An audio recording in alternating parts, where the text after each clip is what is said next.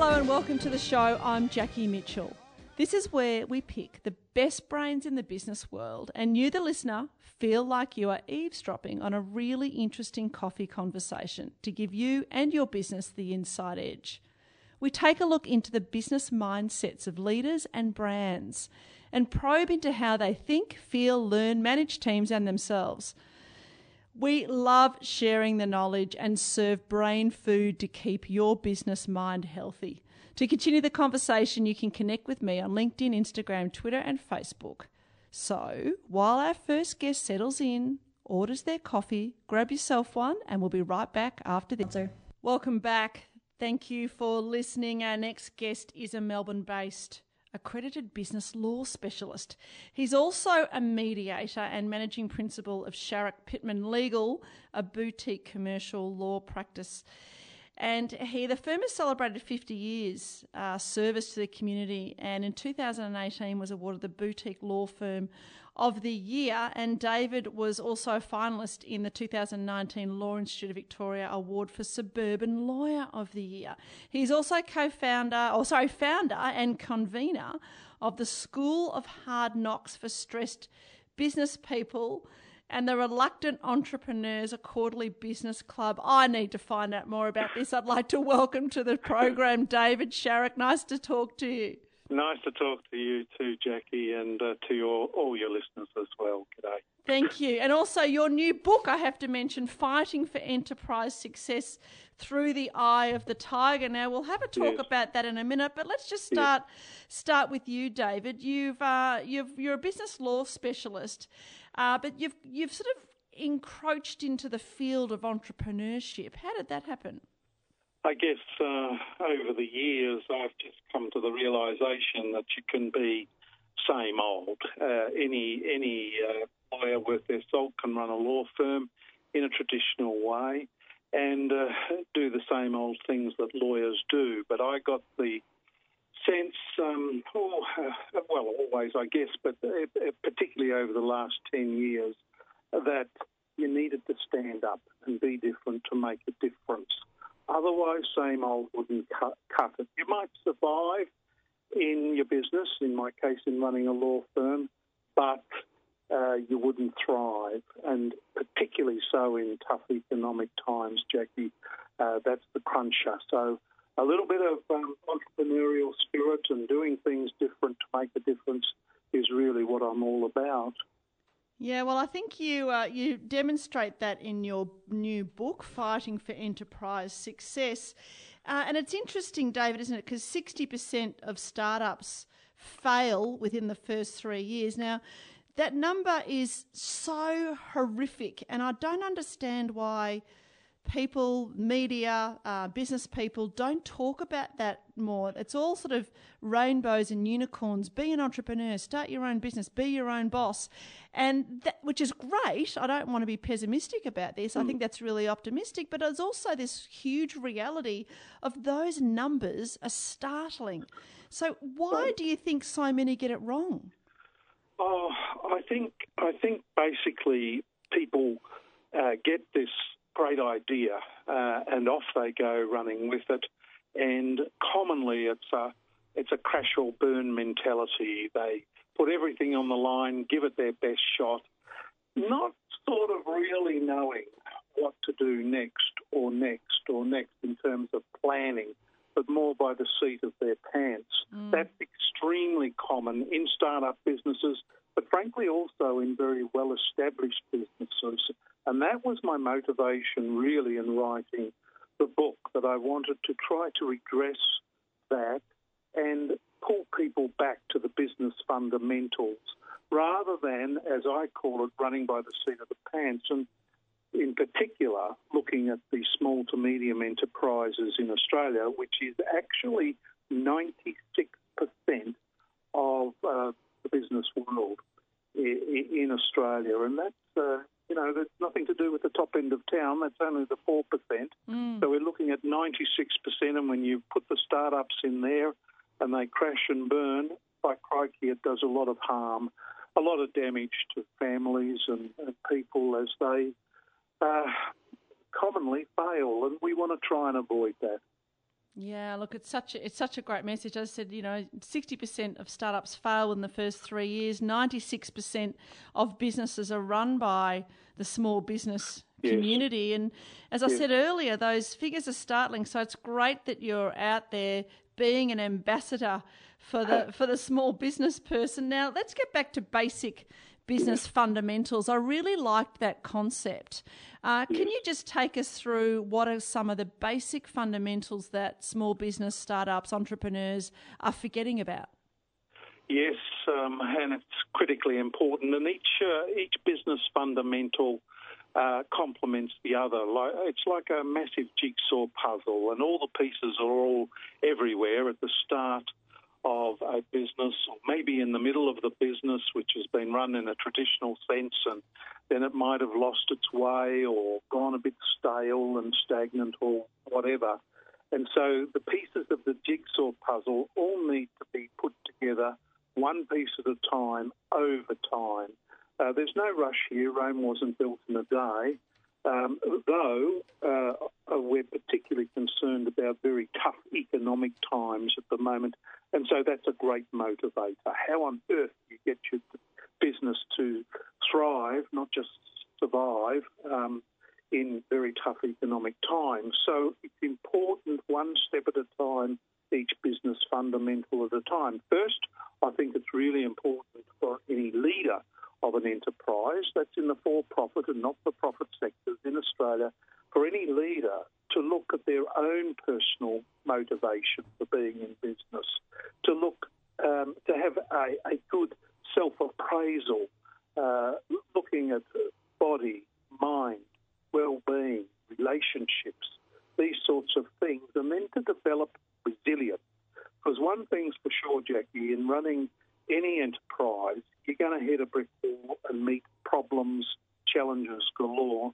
That's just part and parcel of the deal.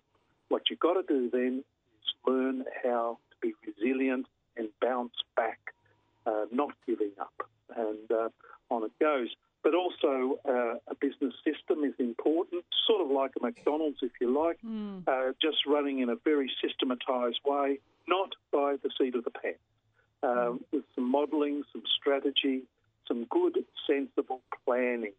Most people with planning go ho-hum. It's not worth it. I did it for my bank manager. Why do I have to keep doing it twice a year is what I would say. Here's a good planning strategy. Well, you do because you've got to manoeuvre around the potholes in the road and see round the next bend. That's very important. Vision, values, principles, purpose, workplace culture is of profound importance these days. Team building, building leaders, getting customer-centric at each customer touch point, being entrepreneurial, creative, an innovator, looking at new business opportunities, getting out there, shaking the tree and seeing what might fall out. These are all really important things to grapple with, but commonly there's a murkiness there. People don't know what to do, where to go to tackle and get these fundamentals right so that the foundation is very strong and can withstand, the business can withstand the tough economic times in which we sadly find ourselves still these days, long after the GFC. It seems like a different planet we're on, to tell you the truth, from the 80s and 90s, but there you go. Yeah, so David, what tip would you give someone listening now that is a small business, a startup, entrepreneur, on pricing and finance, for instance? Oh, well, that's a really important one, and a very important financial. Look, being in tough economic times, I don't think it's a good time to be overly adventurous or taking high risk. By all means, in business, take a calculated risk. That's what you have to do every day, of course, and you can't sit on your thumbs and you can't quiver and quake. You've got to take reasonable calculated risk, and without being a doomsdayer at all, I'm an optimist, but you've still got to measure what might be a worst-case scenario if I take this next step, financially speaking, if I commit myself to the bank or commit to a big purchase or an office relocation and fit out out or whatever it might be, that's the question to ask. Keep in the back of your mind, worst case scenario, if it doesn't turn out right, am I prepared for the consequences? And that's not to say you're not entrepreneurial. Quite the opposite. It's a sensible thing to do. With pricing, well, one of the things I say is the last thing you should do with your pricing is discount. That's almost like a dirty word in business. It's a last resort where you discount your price. You set your price, no matter what industry or type of business, you set your price to be fair and reasonable all round to customers and to the business itself. That's the golden rule. And that will cause you to reflect long and hard on what does in fact comprise fair and reasonable pricing. And so it's quite a different approach rather than I'm going to gouge my customers and get what I can out of them. Yeah, that's good advice. Yeah, it just will not wash these days, Jackie. That's gone, and we're now in a highly customer-centric environment. Every single thing we do in business revolves around the customers, and we must work hard for them. And I would add that as a business leader, the paradigm for leading an enterprise in Australia is one of servanthood. It does not cut it either for your customers or for your team or for your other stakeholders to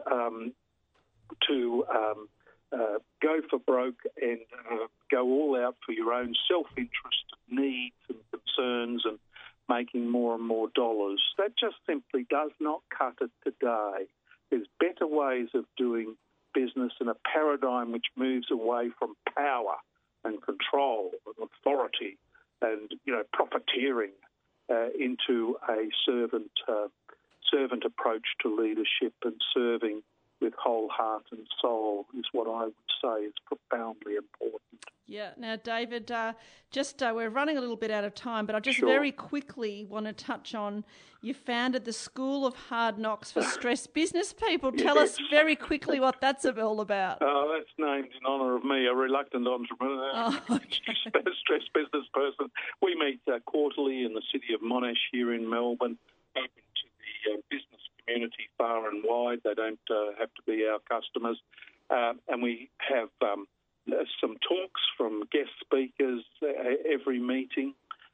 We do a little TED-like talk. We do a business book review, a legal spotlight, being a law firm auspicing the club. We do a legal spotlight to help business people, and on it goes. And is it open for anyone to attend? Yes, it is. It's not just our customers at all. If anyone's interested, where could they find out more information? Probably the best thing is on our website, to tell you the truth, sharrockpittman.com.au, and that's got all the detail of the business club on it, open to anyone, and people would be very welcome. David Sharrock, thank you so much for your precious time today. And we'll be right back after this. Welcome back. Our next guest has spent his career in the business of people. It's always a good place to start. From his early days in event management, recruiting and mobilising large volunteer teams for community events, he has navigated the challenge of leading at scale. He is a trainer, mentor and speaker to leaders and teams. I'd like to welcome to the show Shane Hatton.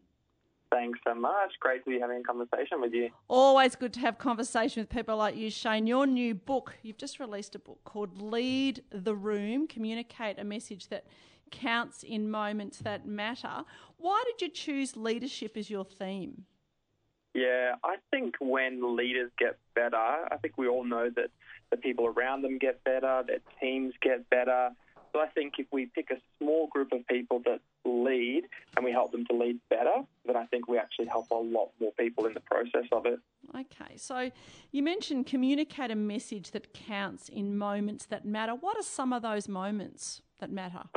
There's so many moments. I think at the essence of the book, when I was writing, what we eventually land on this idea is there really is no unimportant moment to speak. I think every moment that we have that's an opportunity to speak to a group of people ultimately is an opportunity to lead people. And I think the essence of it is that, hey, there is no unimportant moment. Every moment matters. Yeah, and being consistent, I'd imagine, would also be important. Yeah, being consistent. Yeah, consistent in what we're saying, but also consistent in who we are. Yeah.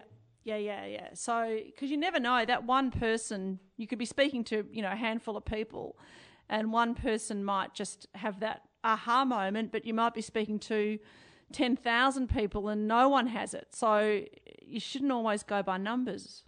Yeah, absolutely. I think I always encourage people to speak beyond the room and to think that they're always speaking beyond the room, because every person that's sitting maybe physically in front of you is representing a team, an organisation, a circle of peers, of friends, of family. Those people represent so many more people. And so, we're speaking to much more than just the people in front of us every time. Yeah, well, that's the premise of how social media works, isn't it? So that's how we work as people. And if more business people actually thought about that a bit more deeply, to think that what message are you communicating, and is it a message that's simple enough to then be repeated again without it losing its theme, I suppose. Yeah, I mean, everything we say is ultimately heard by somebody, overheard by somebody else, shared with those people, and then amplified to the rest of the world. And so I always encourage people, if you're going to say something, you need to be prepared for it to be amplified to the world. And if you're not, I'd definitely consider whether it's worth saying.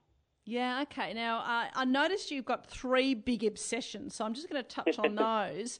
And the first one I particularly like, positioning. Tell us a little bit more what you mean by that. Yeah, I think this idea of positioning is, I think the world of leadership communication has changed, especially, I think you touched on it with the idea of social media, in the sense that at any given moment, something we say now can be blown up and shared with the world. I mean, whether you're starting a business and you think, well, I've only got a few connections right now, but those people are connected to somebody who's connected to somebody else. And so there's potential for something we say now to really influence far beyond our own circle or our own network. And so I think positioning is really about how people place us in their mind. And so I often ask people how would people place you in their mind? And the better question is that how you want to be placed? And if not, what can you do to change that? What can you do to shift that? Yeah, which is all related back to the power of the personal brand, isn't it? Mm-hmm. Yeah, I think I often think personal brand is a part of your positioning. I think it runs a whole lot deeper than that. I think there's behind the scenes in terms of who you are, your character, which then gets exposed publicly and people see it as your credibility. There's also your own narrative, which is the things that you say about yourself, but then that becomes your reputation, which is what other people would say about you. Yeah, and it's sort of trying to figure out which piece of real estate you want to own in your stakeholder's mind, I suppose, or customer's mind. And you could have your own narrative, but if it's the same narrative as all your competitors are saying, then it's something worth considering, that maybe you need to find a new gap to fill. Yeah, I mean, Patty McCord, who was the chief people officer at Netflix, she said if people aren't informed by you, they'll probably be misinformed by somebody else. And I think it's about deciding, okay, well, what's that piece of real estate? What's that place that I want to own? And what can I do to be reinforcing that and making decisions that kind of align with that? Yeah. Now, your second obsession is messaging. Really, really important. Tell me about that obsession. Yeah, I think the big difference here is the difference between just saying something and having something valuable to say.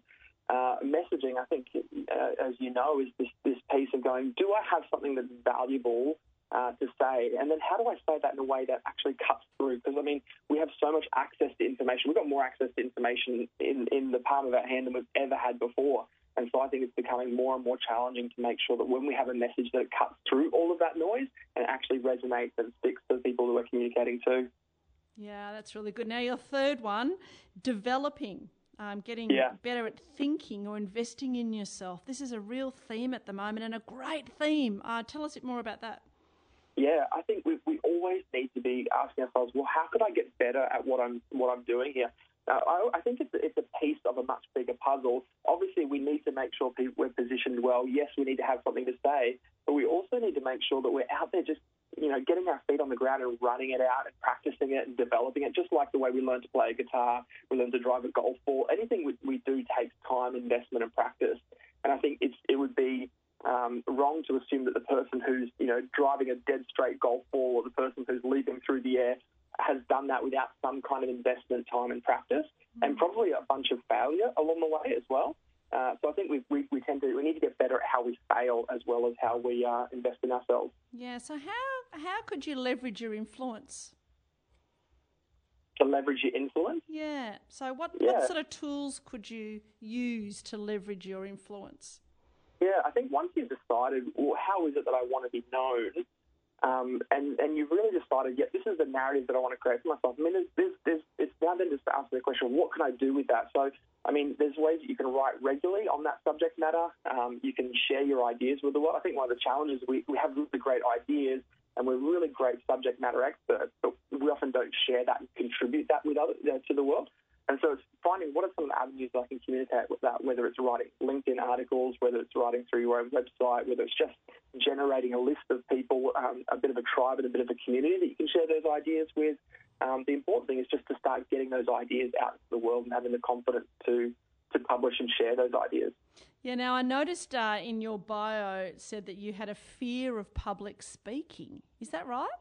Yeah, it's quite ironic, really, when you think about it, that the whole book is based around this. And I think a big reason as to why I wrote the book is I often find people have two challenges around public speaking. The first one is usually this sense of confidence, which is, I'm not really sure if I can do it. Or the other one is really that sense of clarity, which is, I've got some ideas, I just don't know how to share them. And I've honestly found the best way to address that is the confidence piece is just pure practice, giving people the chance to do something.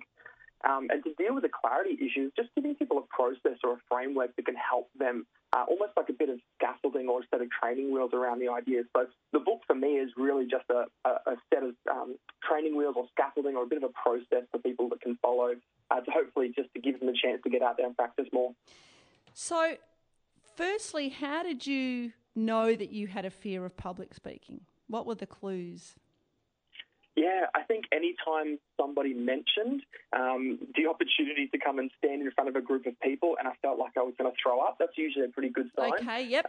Feeling sick in your stomach, and often there's the often symptoms we see, you're shaking hands, you're shaking voice, you get a bit sweaty, feeling a bit anxious around even just the idea of getting up to speak.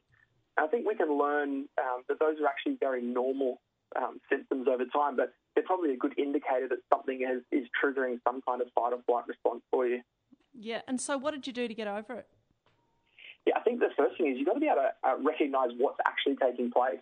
So anytime you're feeling, sick in your stomach or your hands are shaking, that's actually a very normal threat response, and it's basically protected us and kept us safe for a long time. And so when we recognise what's actually taking place, we don't read into the wrong thing. So we're not thinking that, it's about anxiety or nerves. We're just going, okay, where am I feeling threatened right now? And it's probably as a result of some internal conversation we're having with ourselves. And maybe the conversation is, you can't make a mistake, don't stuff this up. And so we need to get control over that conversation, begin to reframe that in a way that's a bit more helpful for you. So choosing to reframe some of those internal conversations. And then ultimately, the next step is just to refocus our attention on the people in the room that we're speaking to. It often tends to pull our focus very internal, and I think one of the great ways to overcome that is to focus our attention out.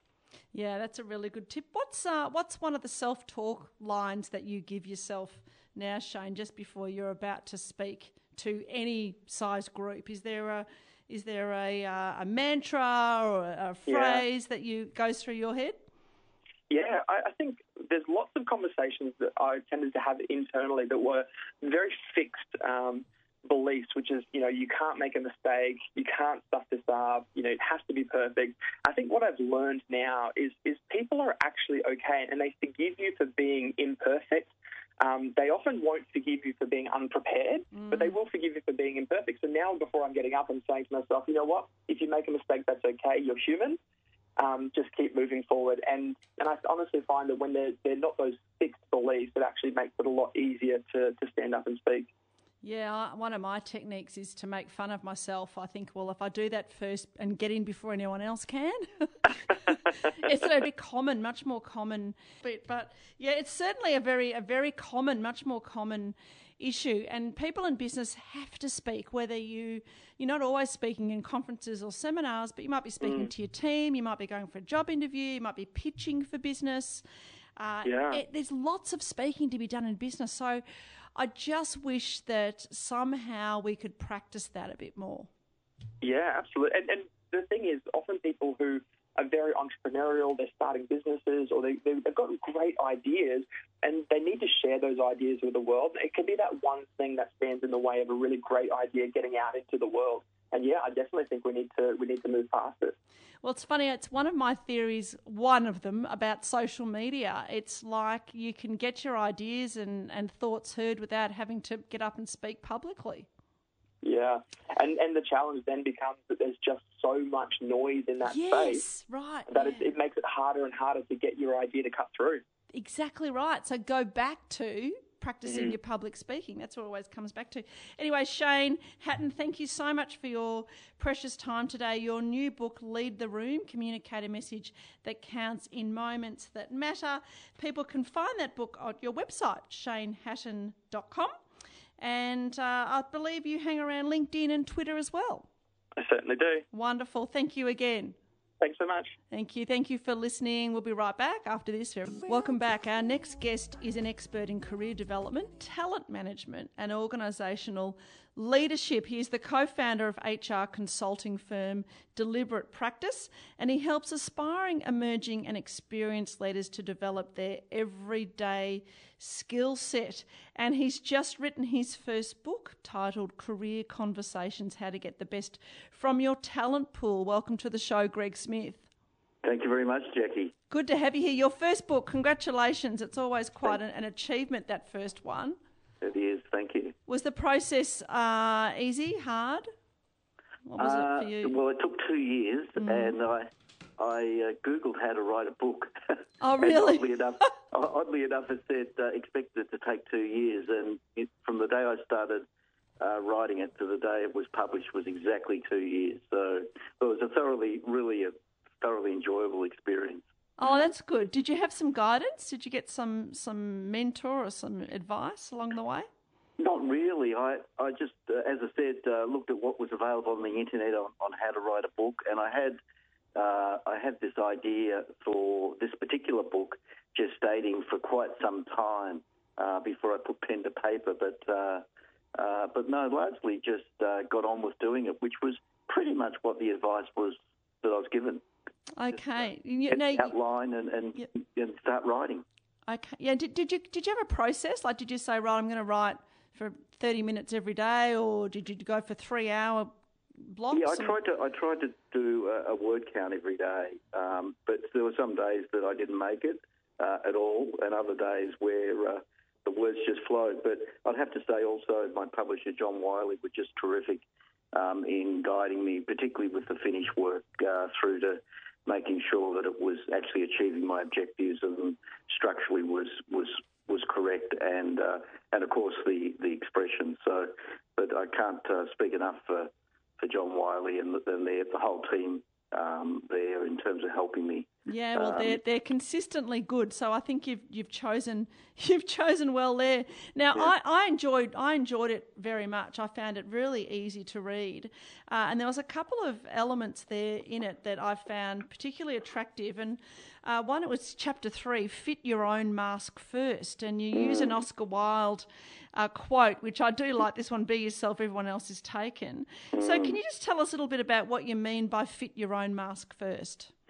Sure. Well, like with any leadership activity, there's a lot that's spoken about being comfortable in your own skin to be a great leader. And that's so true for being a career coaching leader. So to be able to help other people and help them with their own self-awareness, it's you really need to be pretty in touch with your own capabilities and attributes and values, and in that way then you can help others do that. So that's why I had that idea of fit your own mask first. before you start trying to help other people. Yeah, and I think that's somehow overlooked a lot. Have you had? Is that your experience?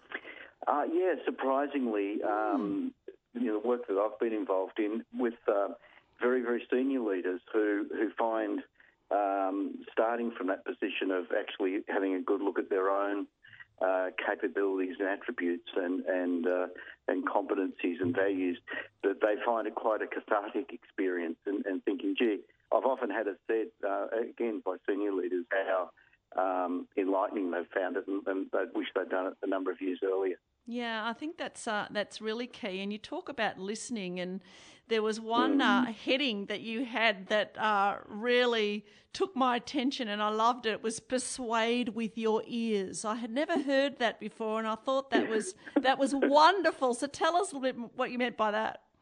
Well, I think if listening is one of those skills that you never stop learning to develop, and that's why I don't like attaching a rating to it in terms of how good is your listening skills, because I think if wherever you rate yourself, if you said rating yourself 4 out of 5, you think, well, I'm nearly as good as I can be. But I'm not a fan of that, because I don't think you ever should stop developing that skill. It should be a lifelong journey, no matter how good you are now. I think if there was something that you could take away from even today's conversation, Jackie, it would be just that. Really focus on developing your listening skills. And I've got a saying that you don't know the question you've asked till you've actually heard the answer to it. And I think that's so true. And I think if you can have your radar up and listen with more than your ears, so watching for people's animation and their body language and their tone of voice, etc., are all important signals in terms of what they may be trying to convey to you more than the actual words they use. Yeah, that's a great insight. The other area, and I suppose I had a personal interest in this, or a professional interest, was about what's your personal brand. So just tell us a little bit about how important a personal brand is, not so much for an entrepreneur, but an employee. So why is it important for an employee to have a personal brand? Well, it's really, really quite critical. And the reality is everyone's got a personal brand. They may not even know they may not know that, but they actually do have a personal brand. And so it's a way of expressing what you stand for. And that goes right to your values, most importantly. And the applications for it nowadays is, particularly in social media like LinkedIn, for instance, as a professional network, it's really critical that you manage your own brand and make sure that the perceptions are matching reality. And the best way to do that is to take charge of it yourself and not let others craft it for you, but actually craft your own brand, because it's going to effectively be what you stand for, and that will impact on what potential employers may see in you, or perhaps potential clients of your business may see in you. So it's a really, really critical aspect to develop and cultivate. And we're very familiar with product brands, but when it comes to our own personal brands, we don't pay, or sometimes we don't pay as much attention to it as we should. Yeah, default or design. People will come up with that either way. So design's always going to be the preferable route, I'd say. And also with employees, if you're looking at if you're ambitious within an organisation, or just wanting to get noticed, or wanting to sort of get out there, sometimes your own perception of yourself can be quite different from how others see you. So how would you advise an employee to get feedback from how other people perceive you?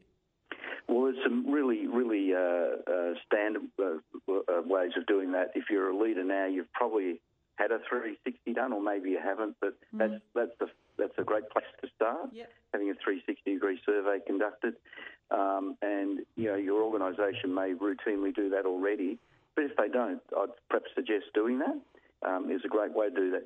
And also just talking to other people, just ask them, what are your perceptions? And looking at what people write about you and what they post on social media, for instance, are other valuable sources.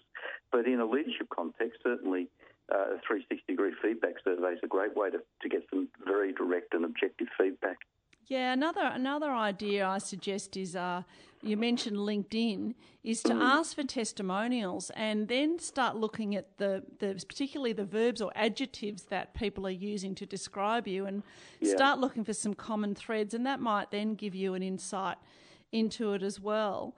That's a terrific idea, Jackie. Yeah. So speaking of LinkedIn, Greg, I noticed there, and it's always been a topic of interest for me, and I always have this disagreement with a number of LinkedIn experts that can never agree.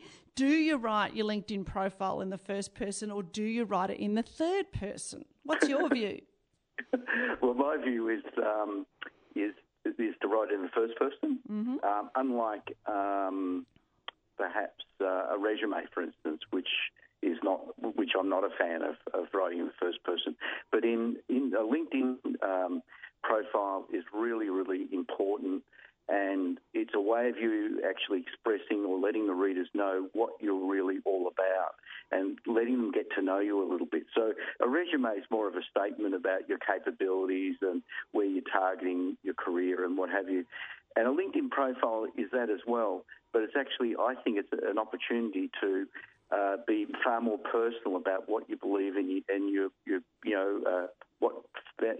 I put in my LinkedIn profile that careers and leadership fascinate me, for instance, and I probably wouldn't write that in a resume, for instance, where I'm talking more to capability. Mm. But I would definitely, my preference is first person, and write in a way that readers can actually get to know you as a person. Yeah, I might need to go back and revisit, because I had it in first person, then LinkedIn experts said, you've got to write in third person, Jackie. So I did that. I might need to go back and revisit. But I think that's the message there, is not just to write it and leave it, is to keep it up to date and revisit it, refresh it. Yeah, I think some people make the mistake of just somehow doing a cut and paste from their resume into their LinkedIn profile, which I definitely wouldn't recommend. No. So coming back to your point about personal branding, it's a really powerful way to personally brand yourself. And perhaps have a look at my LinkedIn profile, and you'll get a bit of an idea of what I think about it. And it's a really powerful branding tool. Now, part of your book, you mentioned I'm a big fan of his work, Malcolm Gladwell, and you mentioned his work on the tipping point. Just quickly tell us about that. Yeah, well, I really, Tipping Point was written a number of years ago now, but I think it's still really current. It's often quoted. You'll hear it being quoted in all sorts of different forums now, as the so-called tipping point. But it was coined by Malcolm Gladwell, and he spoke about it in his book of the same name as a way, at the point at which something becomes an epidemic. And he spoke about it in terms of health epidemics, or in terms of or fads that took off. For instance, he gave an example of hush puppies, which many of your listeners may not even remember, but they were down to apparently their last 30,000 pairs.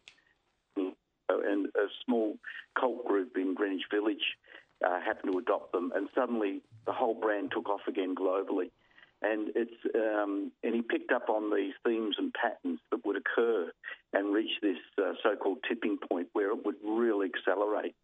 And in an organisational context, I'd often think about it as a way to get a ripple through an organisation. So particularly in a low energy way, of getting the ripple through the organisation of what you're trying to develop, and therefore hit that so-called tipping point. He also spoke about the rule of 150, where he said it was really hard to manage organisations over 150 people before you had to start putting managers in who would then filter the information from the organisation. So, and he spoke about a private organisation that built factories within close proximity to each other, with only 150 car spaces. And when the owner of the factory was asked, well, how do you know when it's time to build a new factory? He'd say, well, when people stop parking on the grass, when they start parking on the grass. But it's a terrific. I think it's about 200 pages, and nowhere there he talks about systems theory, but that's effectively what it's all about. Yeah, he's got another, Blink. Have you read Blink? Yes, I have, Terrific book. Yeah, it's great. All his work is really great. But highly recommended. The Tipping Point, despite its age, I would highly recommend your readers. It's an enjoyable read, even if you've got no interest in the subject at all. Yeah. It's just an enjoyable couple of hundred pages. Well, it's a bit like Dale Carnegie's book, How to Win Friends and Influence People. That's still relevant. It's probably more relevant than when he wrote it. So yes, indeed. It's all interesting stuff. And your book, we better get back to your book, Career Conversations, Greg Smith, How to Get the Best from Your Talent Pool. Really enjoyed it. Those that want to find out a bit more about you and find where to get the book, they can find you at deliberatepractice.com.au, and I believe that you hang around on Twitter and also, of course, your LinkedIn. You've got to look at your LinkedIn page. Exactly. Tremendous. Thank you, Greg Smith, for your time today. Thanks so much, Jackie. Thank you. I hope you're enjoying eavesdropping on these interesting conversations. We'll be right back after this. That's the end of another stimulating show. We hope you've enjoyed eavesdropping on our conversation, picked up some tips, learned something new, or at the very least feel inspired. If you just joined us, you've missed a lot, but the podcast will be available on my social media, Jackie Mitchell. Thank you to our worldly and thought-provoking guests.